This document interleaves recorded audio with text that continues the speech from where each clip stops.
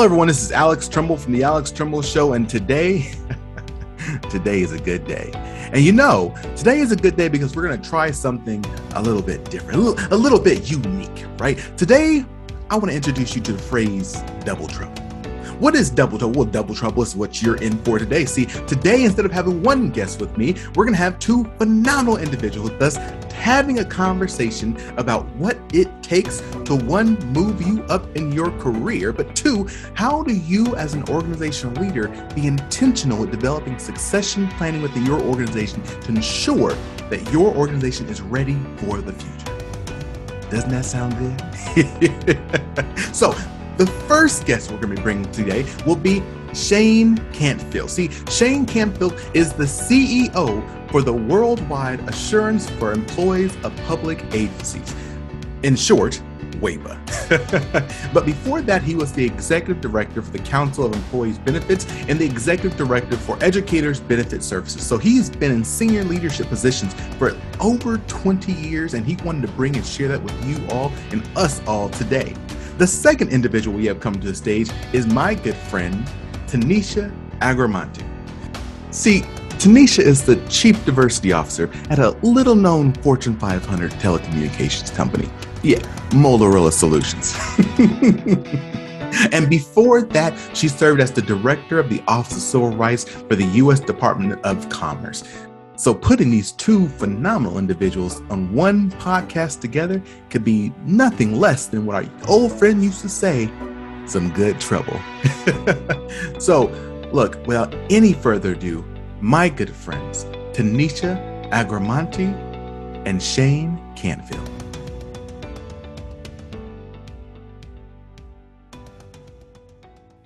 Hello, everyone. This is Alex Trumbull from The Alex Trumbull Show. And man, are we in for an awesome conversation today. I have two really good friends with us today. And actually, would you do me a quick favor, a solid in introducing yourself? Let's go Shane first, then Miss Tinisha. Thanks, Alex. Great to be here with you again. So I'm the CEO of WEPA, which is a nonprofit for over 70 years dedicated to providing life insurance to civilian federal employees, and exclusively that. Our board are all civilian federal employees, and outside of the employer FEGLI plan, we're the largest provider of life insurance, group term life insurance. So it's 46,000 people, and great to be with you, Alex. Awesome. Thank you so much. Ms. Tinisha. Well, good evening to all your listeners. Hello, Alex, Shane. It is so wonderful to be here on this panel with you tonight for this podcast and sort of webcast now that I know. My name is Tinisha Agramonte. I am a career Chief Diversity Officer, EEO practitioner, diversity, equity, and inclusion practitioner. I tell everyone that is what I was put on this earth to do. But I do that for different companies. And so currently I serve as the Chief Diversity Officer for Motorola Solutions. Prior to joining Motorola Solutions as its Chief Diversity Officer, I spent 23 years in the federal government, the last 7 of which I served in the senior executive service, doing the same type of work, civil rights, EEO, and DE&I. Awesome. So we're going to jump right into this like double dutch. I wrote this book a while back called The Reaching Senior Leadership. And how that book started off was that it's a story of me talking to an HR professional when we were really young in our career saying, look, at some point, the numbers are just going to bear out. There's going to be an opportunity for us to move into more leadership positions simply because people will get older, they'll retire, and so on and so forth. And what I'm getting at is succession planning. But you know what happened? Just when we thought that wave was coming, we got a wave of COVID. And in my conversations with employees, both federal and other sectors, a lot of people have decided to delay retirement because why not? They're being able to work at home. They're with their families. They're having a good time while still providing value to the organizations they're with. So my question to you, just to kick us off, how do you think succession planning has been affected by this recent pandemic? Let's throw this out to Miss Tinisha first. Great. I was hoping I was going to follow Shane on this, but there's so much to say. First and foremost, I'll say I think COVID has reshaped how we envision the workforce and our workplace, right? So as you alluded to, now we have remote work. That has enabled a lot of individuals to have better work-life balance, which is why you're seeing more people stay. But the other side of that coin is you're seeing more people leave. So more people are leaving because I don't think in particular for women, there was a deep appreciation at the beginning of COVID of just how hard it would be to manage your work responsibilities and your home responsibilities.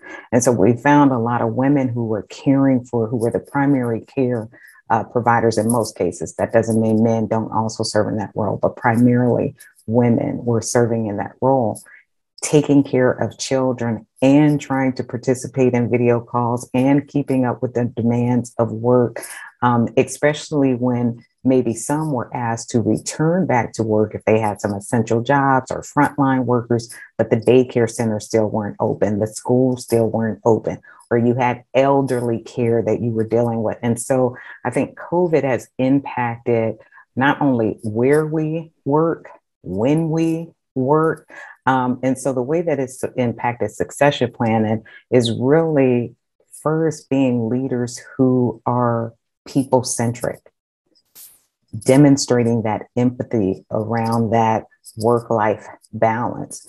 And then I think the succession planning is sort of secondary to that because it's part of the retention.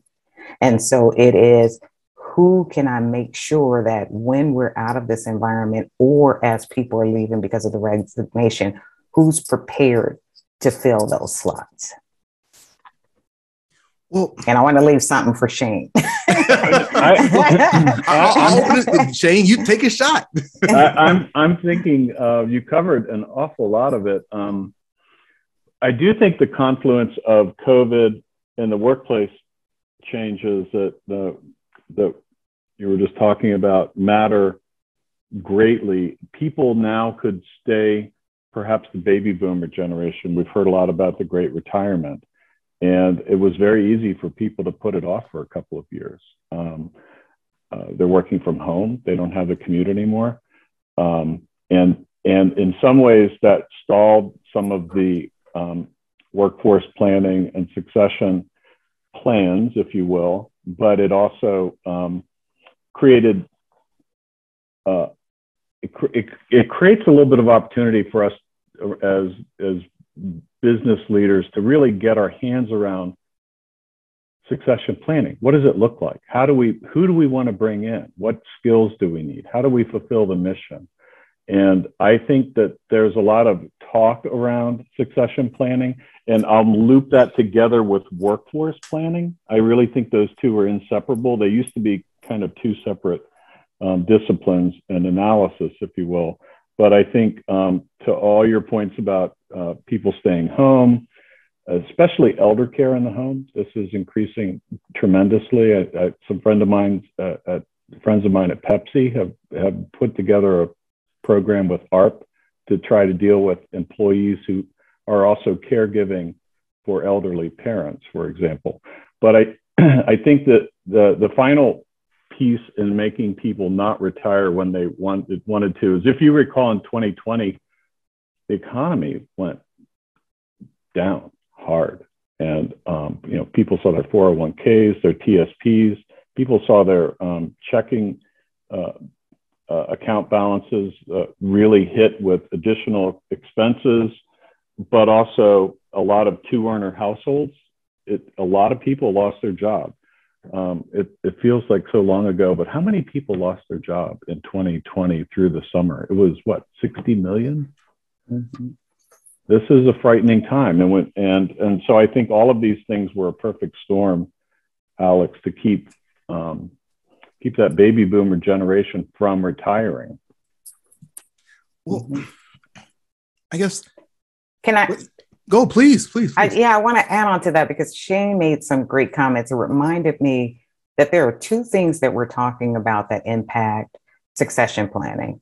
One is the great resignation, and one is the great retirement, right? And I think retirement, for the most part, was put on hold. To Shane's point, there were some people, because of the economy, needed to keep their jobs, so they postponed retirement. Plus, work-life balance made it a lot easier to stay on.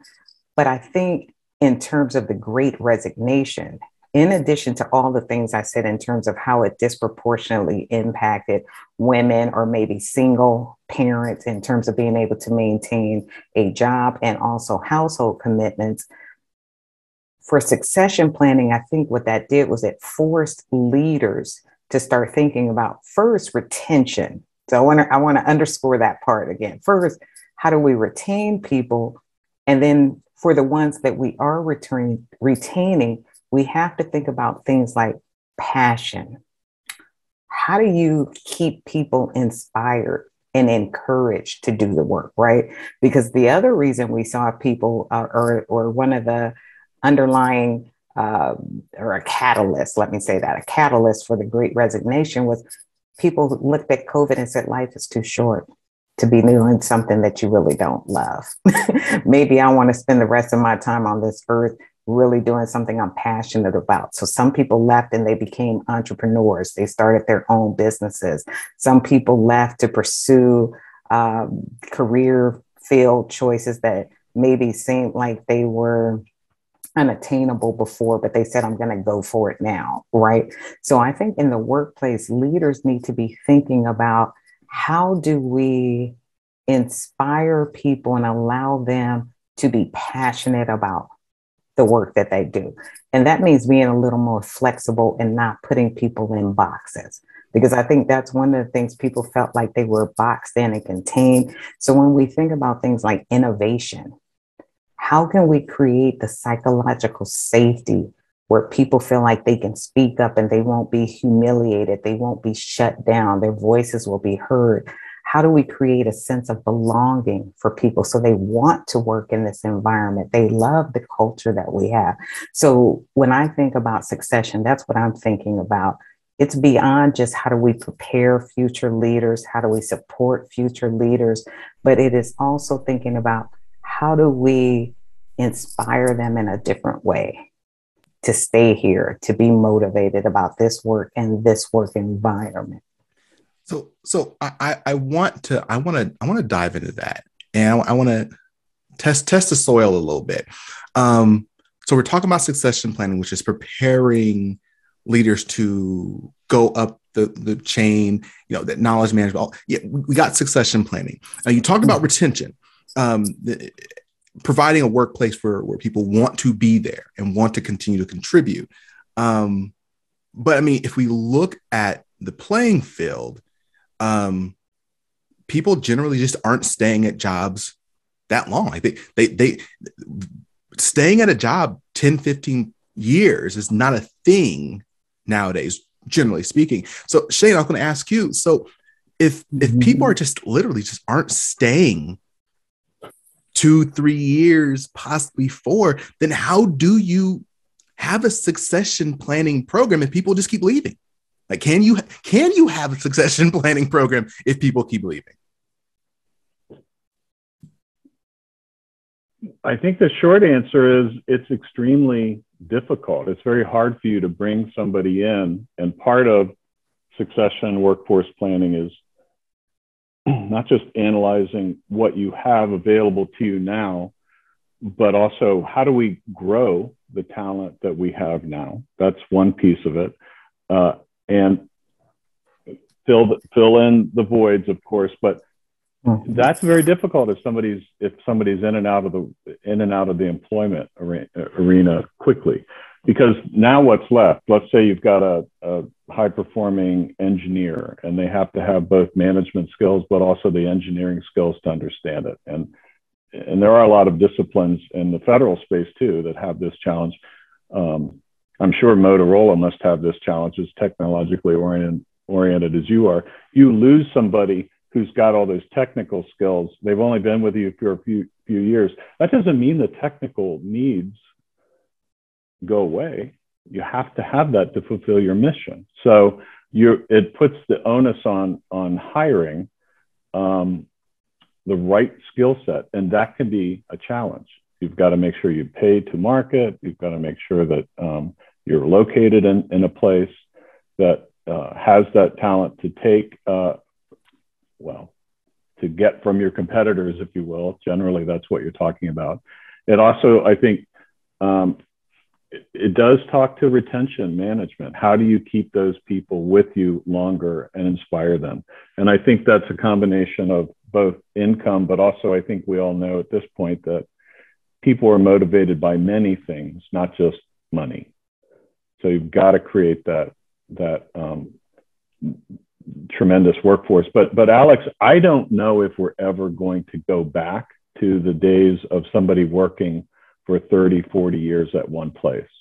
I think those days are gone. When I came to WEPA, in a little anecdotal story, but it's interesting. In 2016, in 2018, we had a lady retire from WEPA, and she had been with the organization since 1969. So how often do you hear that kind of story? My generation of people stayed at one company frequently for their entire career. I don't think we're ever going to go back to that. I don't think that toothpaste can go back in the tube. So to your point, we have to find ways to deal with that. That's great. And Tinisha, what are the ways to deal with that? Well, so a couple of things. I want to piggyback on something Shane said in terms of when I think about succession planning, right? And Shane said that goes hand in hand with workforce planning, looking at what are the future needs of the organizations in terms of the technical skill gaps. Do we have the appropriate number of people with the appropriate skills to do the work that we need to get done? And in considering that people are not staying at companies for 10, 15, 20 years anymore, let's just go back to the word succession planning. That means to have someone to succeed someone. To Shane's point, that does not have to be an internal successor. It could be someone externally. So there are two things I would say that we can do. One is if you're going to focus on your succession planning internally, it means broadening the pool of people who you are preparing to succeed someone, because many times we know what happens is I have an affinity for someone. I like that person. That's my go-to person. So that's the person I've been personally mentoring, personally coaching. Everybody can tell that's who I'm setting up to be my heir apparent. That is who's going to succeed me. And typically there's only one person in that role. Why can't we expand that out and do that for 5 people, 7 people, 10 people, so that when someone does leave and there's a role to fill, you have 10 solid candidates that you've been focused on. And if 3 of them leave, you still have 7. So that would be one of my strategies. Is I think companies for far too long have picked their one person, and that they put all their eggs in that basket, that one person. The other thing I would say is look at building your external bench. So go out and start doing your recruitment early, not when you have a need.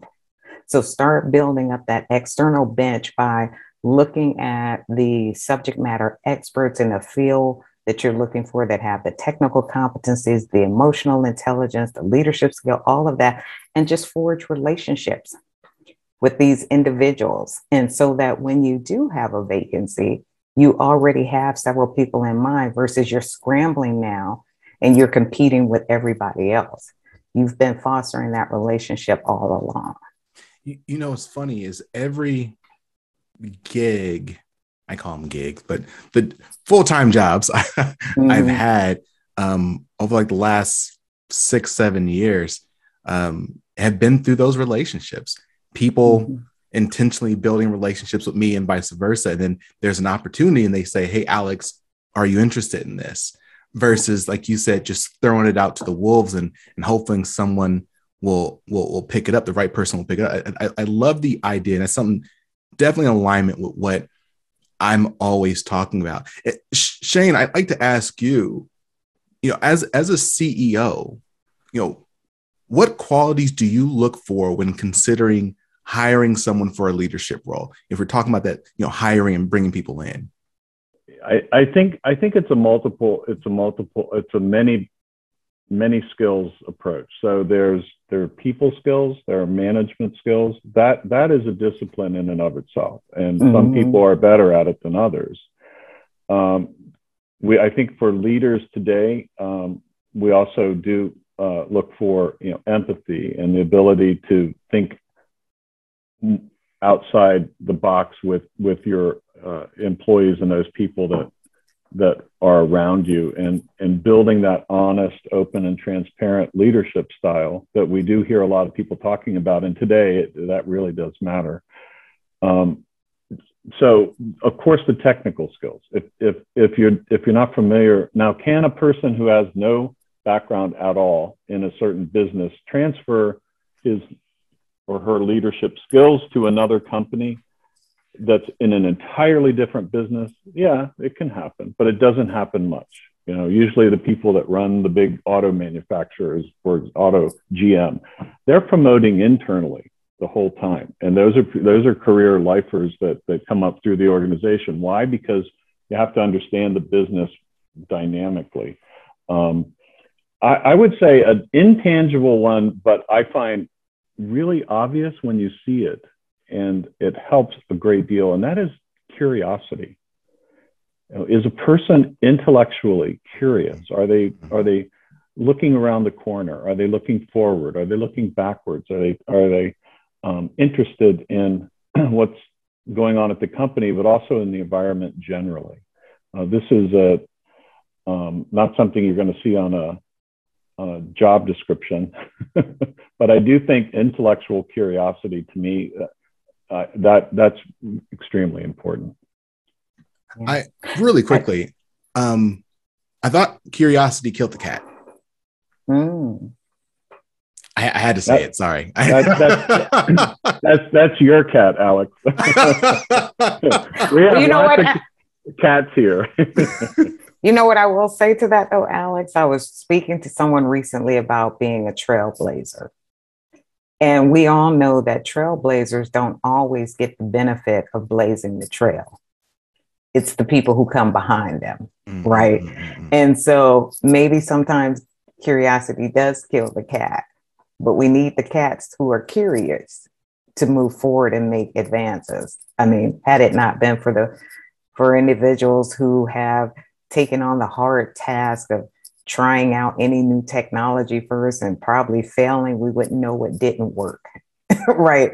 There are so many things that we can point to that whoever blazed the trail didn't necessarily benefit from it, but the people coming behind them did. And I think you see that in companies many times. Sometimes it's 5-10 years later, and that person's already gone because something failed, but it's the foundation that they laid that set up success for other people coming behind them. Two things I want to add that I think in terms of leadership skills, in addition to the list that Shane gave, I would say COVID has taught us that we need leaders who are agile, who can adapt, who know how to manage disruption, because we saw so much disruption. We think about supply chain disruption. We think about the polarized communities, social injustices, equity issues that people were confronted with. We think about disruption with technology. How many people had to learn how to use video technology? And still to this day, it's like, oh, sorry, you're on mute, so-and-so, right? We're still struggling with that almost 2 years. And, but all the adaptation that we had to do as a result of COVID. So I think future leaders, current and future leaders, will need the skill and ability to manage disruption and to adapt to change. That's going to be a huge one. One of my recent episodes, I interviewed Craig Fugate, who was Obama's FEMA administrator, and he talked about embrace the chaos. Right. You got to be able to embrace the chaos. I love it. And again, this is actually a topic that I keep talking about on this show, is when you're talking about being agile, you're also talking about being resilient. because things are not going to go your way. And so how do we create spaces within our organizations where we can allow people the opportunity to fall and bump their knee and know that, yeah, you bumped your knee, it hurt, but you can learn from it. You don't need to scream and run out the organization because you bumped your knee. Pet peeve of mine. So there's two questions I really want to ask both of you. And so I'm going to throw this first one at you, Tinisha, and then we'll go to Shane, and then I'll flip it the next way around. So this is something that I've spoken to Shane about. So I'm going to give it to you first, so Shane doesn't give you the answer. But like, how do you, when you're looking at succession planning and preparing these people for these next opportunities, leadership opportunities, how do you ensure that your bias doesn't cause someone who should have the opportunity to miss that opportunity, right? Because we all know there are people who are really great, but for some reason they don't get the opportunity. Is there a way to make sure whatever bias it is or whatever lens we may have on, is there a way to make sure the right people get the opportunities, even though they're not the most flashy and outwardly spoken people? Thank you for tuning in to the Alex Tremble Show. We'll be right back after a word from our sponsors. Federal open season is over, but you can apply for WAEPA life insurance year-round. WAEPA has been insuring the future of federal employees for more than 75 years. WAEPA can be used as a supplement or a replacement for FEGLI and can cost less. Last year, members who switched saved $375 on average. Apply for WAEPA Group Term Life Insurance and see how much you could save by visiting WAEPA.org today.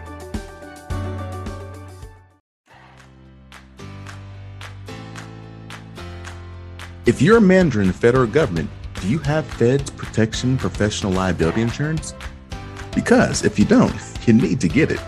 Having a Feds policy means that you will be protected against any professional capacity lawsuit, administrative action, or criminal investigation arising from actions taken in the scope of your employment. This insurance is a must-have for federal managers and starts at just $290 a year. Plus, your agency will reimburse you for half of this cost. To learn more, visit www.fedsprotection.com or call 866-955-3337 today. And now back to the Alex Tremble Show with your host, Alex Tremble. Absolutely. And so I want to start with, it starts with me, right? It starts with me understanding why I like some people and why I don't like other people, why I have a tendency to help some people and other people I don't help. So that first starts with me. And I have to do an assessment of whether or not that dislike or my affinity for them is rooted in objective data, right? Or is it some non-merit based data? So I think that's the first, starting point.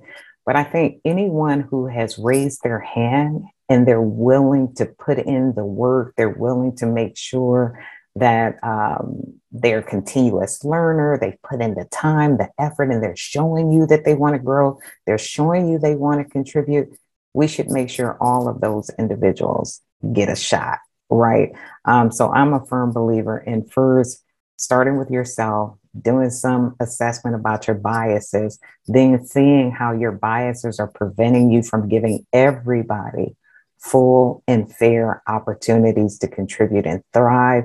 And we'll go to Shane, but I hope we can come back to psychological safety, because I think that's a huge part of this.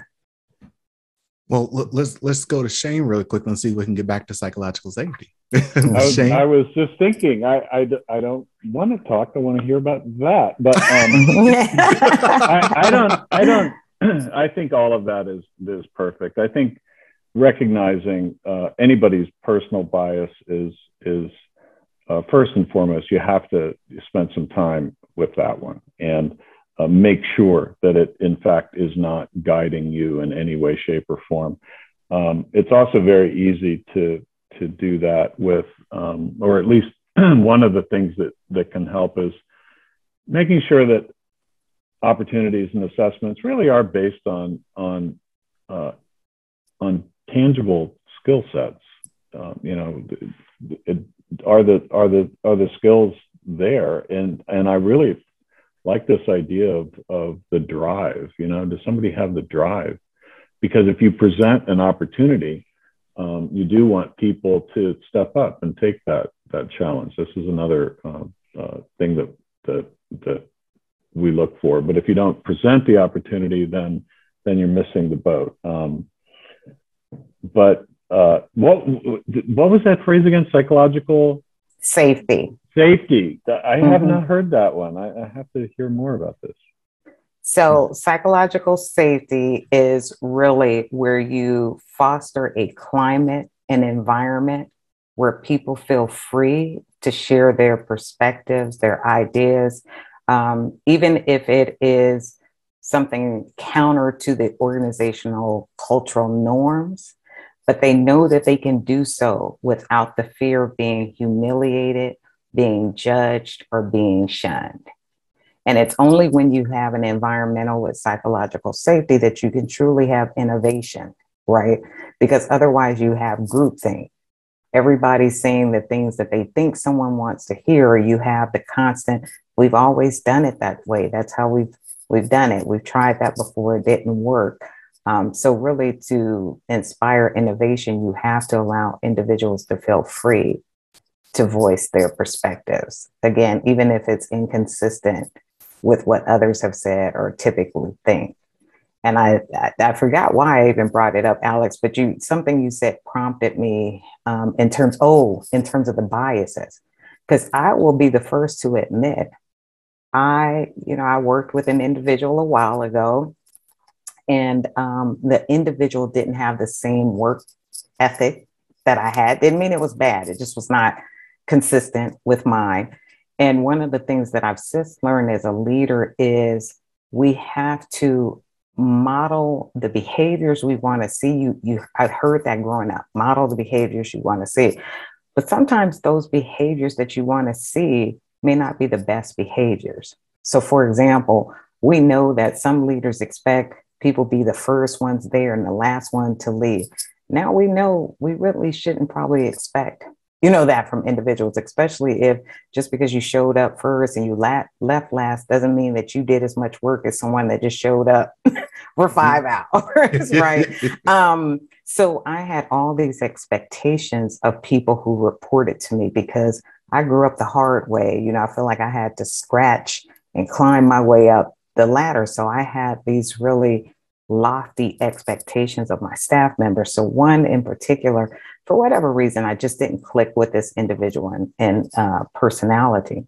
And something came up where there was a task, and this individual was always late meeting deadlines. And that's a pet peeve of mine, not meeting suspenses. Well, I gave this person a task, didn't deliver it to me by 5. So I was forced to stay at work. I submitted the information and I essentially said, this is a negative response because we don't have anything of value to provide. Well, the next day, the individual gave me his input at 10 a.m. And when I tell you, it looked like a dissertation and rich information, great feedback, things I never would have thought about before. And I was like, this is awesome, right? But I almost didn't put it forward just because he gave it to me late. Right. And I kind of wanted to teach a lesson, around that, but it would have been a disservice to the organization to not put that forward. So that forced me to start working with this individual more because I saw that he had the talent. I saw that he had the drive. He just was not doing it in a way congruent with my value system. Right. But we could work on that. But this is someone who would get shut down because he was not adhering to this personal value system that I had established. So I have a follow-up question about what both of you shared, but I have one question I really do want to get out there. The follow-up question really quickly is, Ms. Tinisha, you said if someone raises their hand. Mr. Shane, you said if they have the drive to take on a new project and whatnot. My question is, whose responsibility is it the leader's responsibility or the organization's responsibility to help that person who doesn't raise their hand, who doesn't feel comfortable raising their hand, or doesn't feel comfortable, stepping out to try to take on that project? Is that on them? And hey, that's a miss for them because they didn't raise their hand or take on the new project? Or should leaders be doing something to call those people out and actually open and give them an opportunity? Let's go Shane, then it's Ms. Tinisha. Relatively quick, I can squeeze in one more question.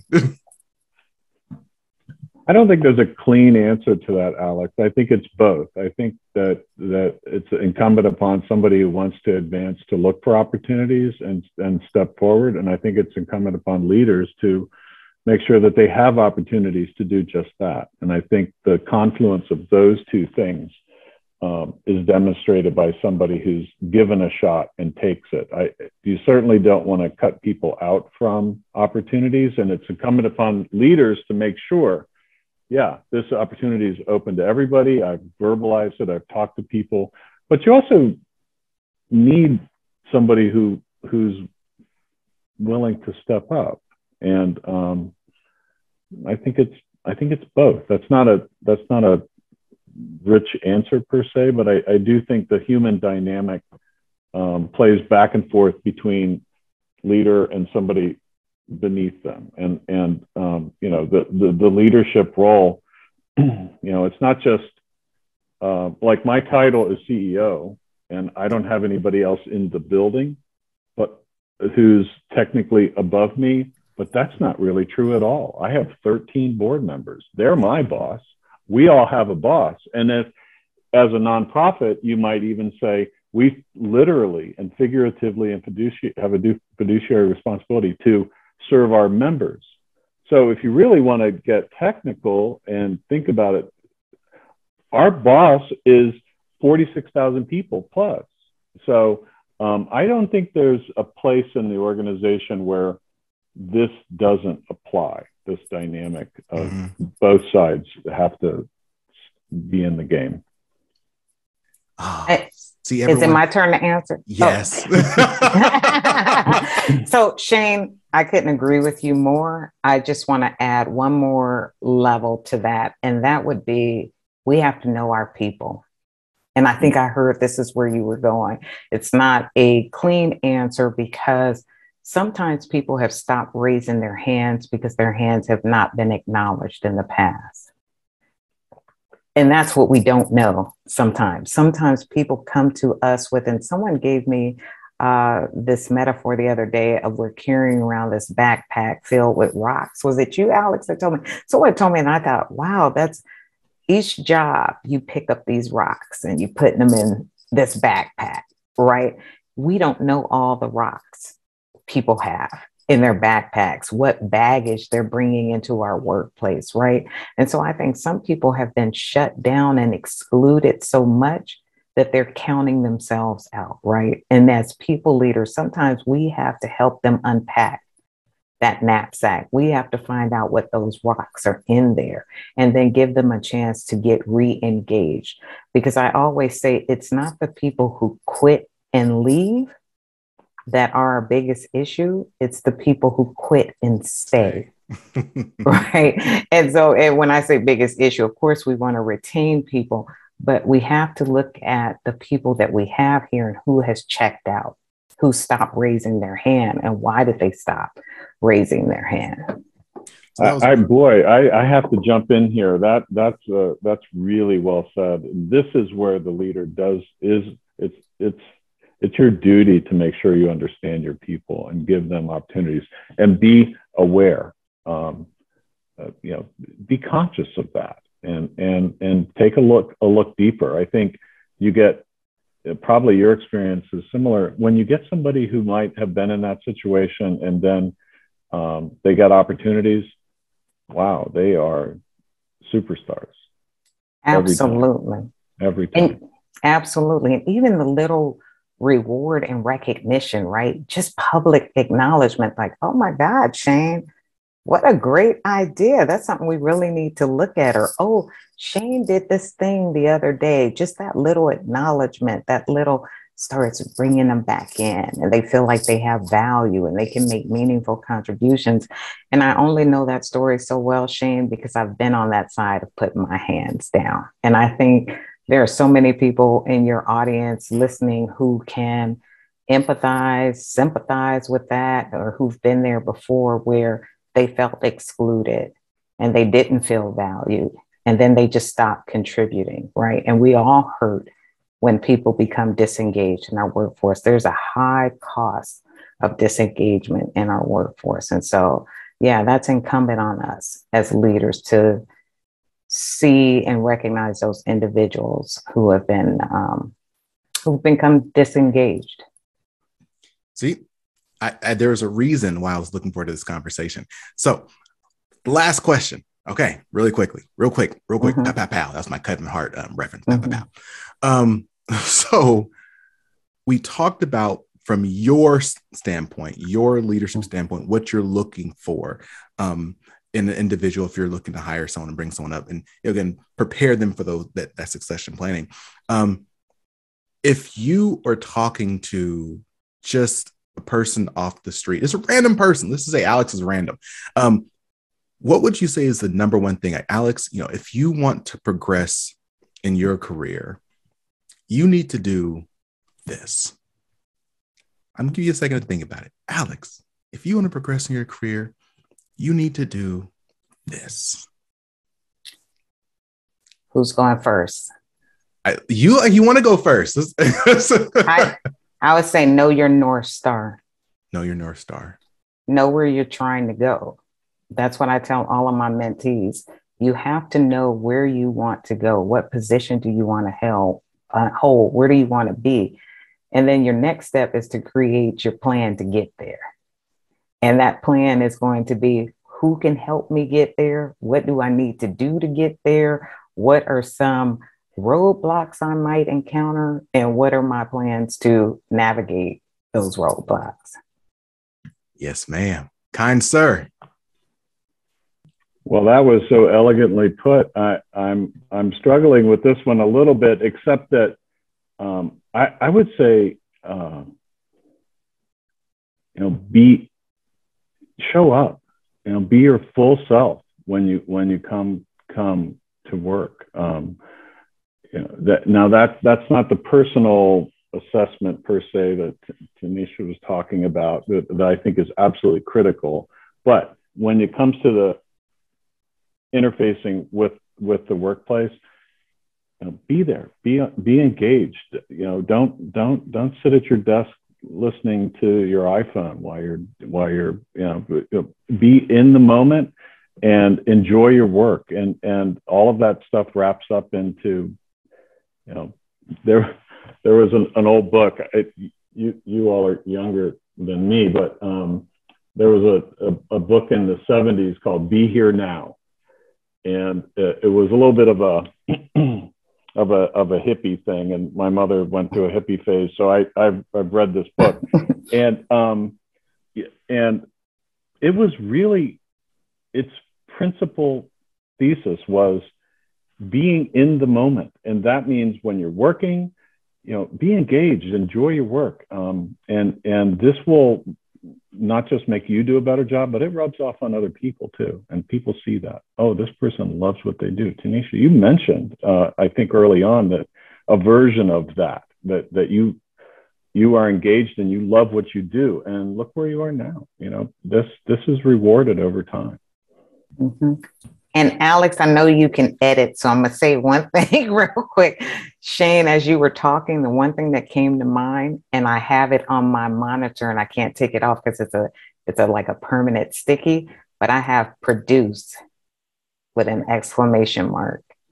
Yeah. Anytime things are going at work and my insecurities come up, or I'm nervous about something, or I'm uncertain about where things are going, what I do know is constant is that I can produce, and that other things will take care of itself as long as I continue to produce.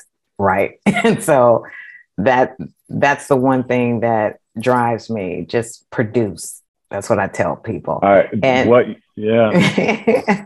and then finally, I will say too, because Alex, I know you can edit it, but I think this is really important because I want to give tangible, practical advice to leaders.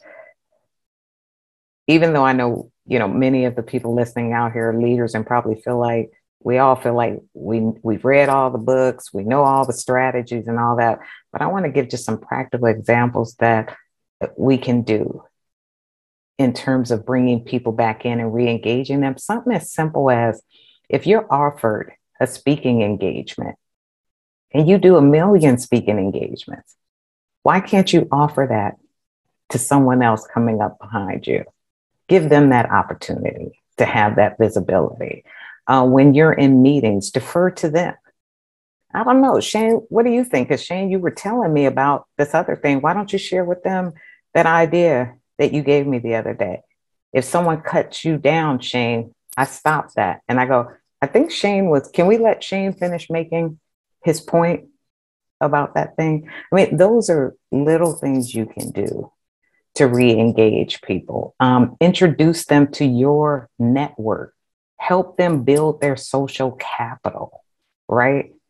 Speak their name in places that they can't get into yet. So there are so many ways that we can re-engage people. And I think that re-engagement is critical to helping them succeed someone. So that was the point of me raising it.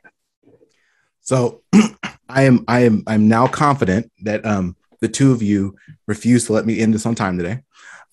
So I'm going to need to go a couple minutes over. Because I want to give you both the space to kind of talk your final thoughts. But I just want to say really quickly, what Shane and Miss Tinisha just said, I completely agree with. They talked about, Shane brought up, be in the moment, be there, give it your all, be focused. Tinisha then said, talk about knowing where you want to go, have an idea, know your North Star. Then she said, develop a plan and a strategy to get there, right? You got to do this stuff. And if I could add one last thing on there, the last thing would be ready to change that plan. Because as you go through life, as you have experiences, you're going to say, you know what, I like this, or I like that, or I don't like this. And you have the flexibility to then readjust your life and go in a different direction. So many people I talk to are so worried about taking that first step because what if it's not the right step? Well, I can promise you, I'm going to put myself out there. At the beginning of Shane's career, at the beginning of Tanisha's career, she did not know that she was going to be at Motorola. Shane did not know he was going to be at WAPA. I am fairly confident that, over a period of time, they ultimately ended up there. But they didn't start off knowing that. So I am now going to open up the floor again so we can start to wrap up. Mr. Shane, then Tanisha, you have any final thoughts? Any idea, advice, or anything you'd like to share about your organization as we wrap up, sir? I'm not sure about the organization, but Tinisha made a couple of comments that made me think of, especially through 2020 with all those social changes and a lot of the social issues that were coming up. And we did at work, we refreshed our anti-bias training, and we took another look at ourselves generally. I would say something that I'm seeing more and more of, and I really like it, and that is let's give each other a little grace. Let's be mindful of ourselves, our actions, and what we say and do, but at the same time, allow people to make mistakes and grow. Because if we don't make mistakes, we can't grow. And if everybody's too afraid to really engage, I think that's going to hurt us long term. So, but I think that self-analysis and that analysis within the workplace is absolutely critical. And I would say, let's not just leave that in 2020. Let's make this a permanent part of our new work environment. Thank you so much for sharing that, Shane. I love it. I love it. Miss Tinisha. Yeah, I agree with what Shane said. I always tell people I think we need to learn how to give more grace, give grace to others, and also give grace to ourselves. So when you talked about the agility, I think you and Shane both said that earlier, agility, flexibility, ability to adapt, the reality that we will hit roadblocks in our careers. We will find ourselves on a different path than the one that we laid out for ourselves. And sometimes it's about giving our own selves grace, right? Permission to fail, permission to mess up somewhere. And knowing that we'll come out of it okay, and that we've come out of things before. I think that's what we have to remember. And I can tell you, for me, given this highly polarized environment that we find ourselves in, and that our organizations are really just a microcosm of larger society, one of the things that I'm finding, and I'm proud to be 53 years old, so I will say that. I don't know, Shane, how close that is to you. We were talking about the generational differences. But one of the things now that I'm very confident in a leader is that I will start exercising more courageous leadership. And, you know, for me, that means being true to my own personal core values like integrity, and speaking out when I think something is wrong. Whereas before, as a young leader, a rising leader, I had a family I was taking care of. I was concerned about a paycheck. I was concerned about career derailers, right? And I still will do things with tact and diplomacy and grace, but I will no longer allow myself to be led down a path where I may be asked to do something that's incongruent with my own value system. And so for me, you know, that's a thing as a leader, and what I'm trying to encourage other people to do, you know, as those coming up behind, because people are looking for leaders to be authentic, and they're looking for them to act with integrity. And those are very important these days. Man, we could not have ended on a better note. Thank you so much, Miss Tinisha. Thank you so much, Mr. Shane. I greatly appreciate, I know I and the audience greatly appreciate everything that you shared today. And I just want to be repetitive and tell everyone, don't just look back, reach back. You knew what I was about to say. I say it every single time. Don't just look back, reach back. If you found anything of value in today's conversation, don't just say that, oh, that person over there should have been here. Oops, sorry for them. No, you share this with them. It's as easy as clicking a link that says share. Don't let this phenomenal advice that set on my heart and set on your heart, I know it did. Don't let it go to waste. Don't let it stay just with you. Let it go and plant and grow someone else as well. So, as always, this is Alex Trimble. Stay strong, stay positive, and definitely stay moving. See ya. Thanks for listening. Find us online at thealextrembleshow.com and be sure to share what you've learned with at least one other person today. Check back on the first and third Wednesday of each month for new episodes. Until next time, stay strong, stay positive, and definitely stay moving.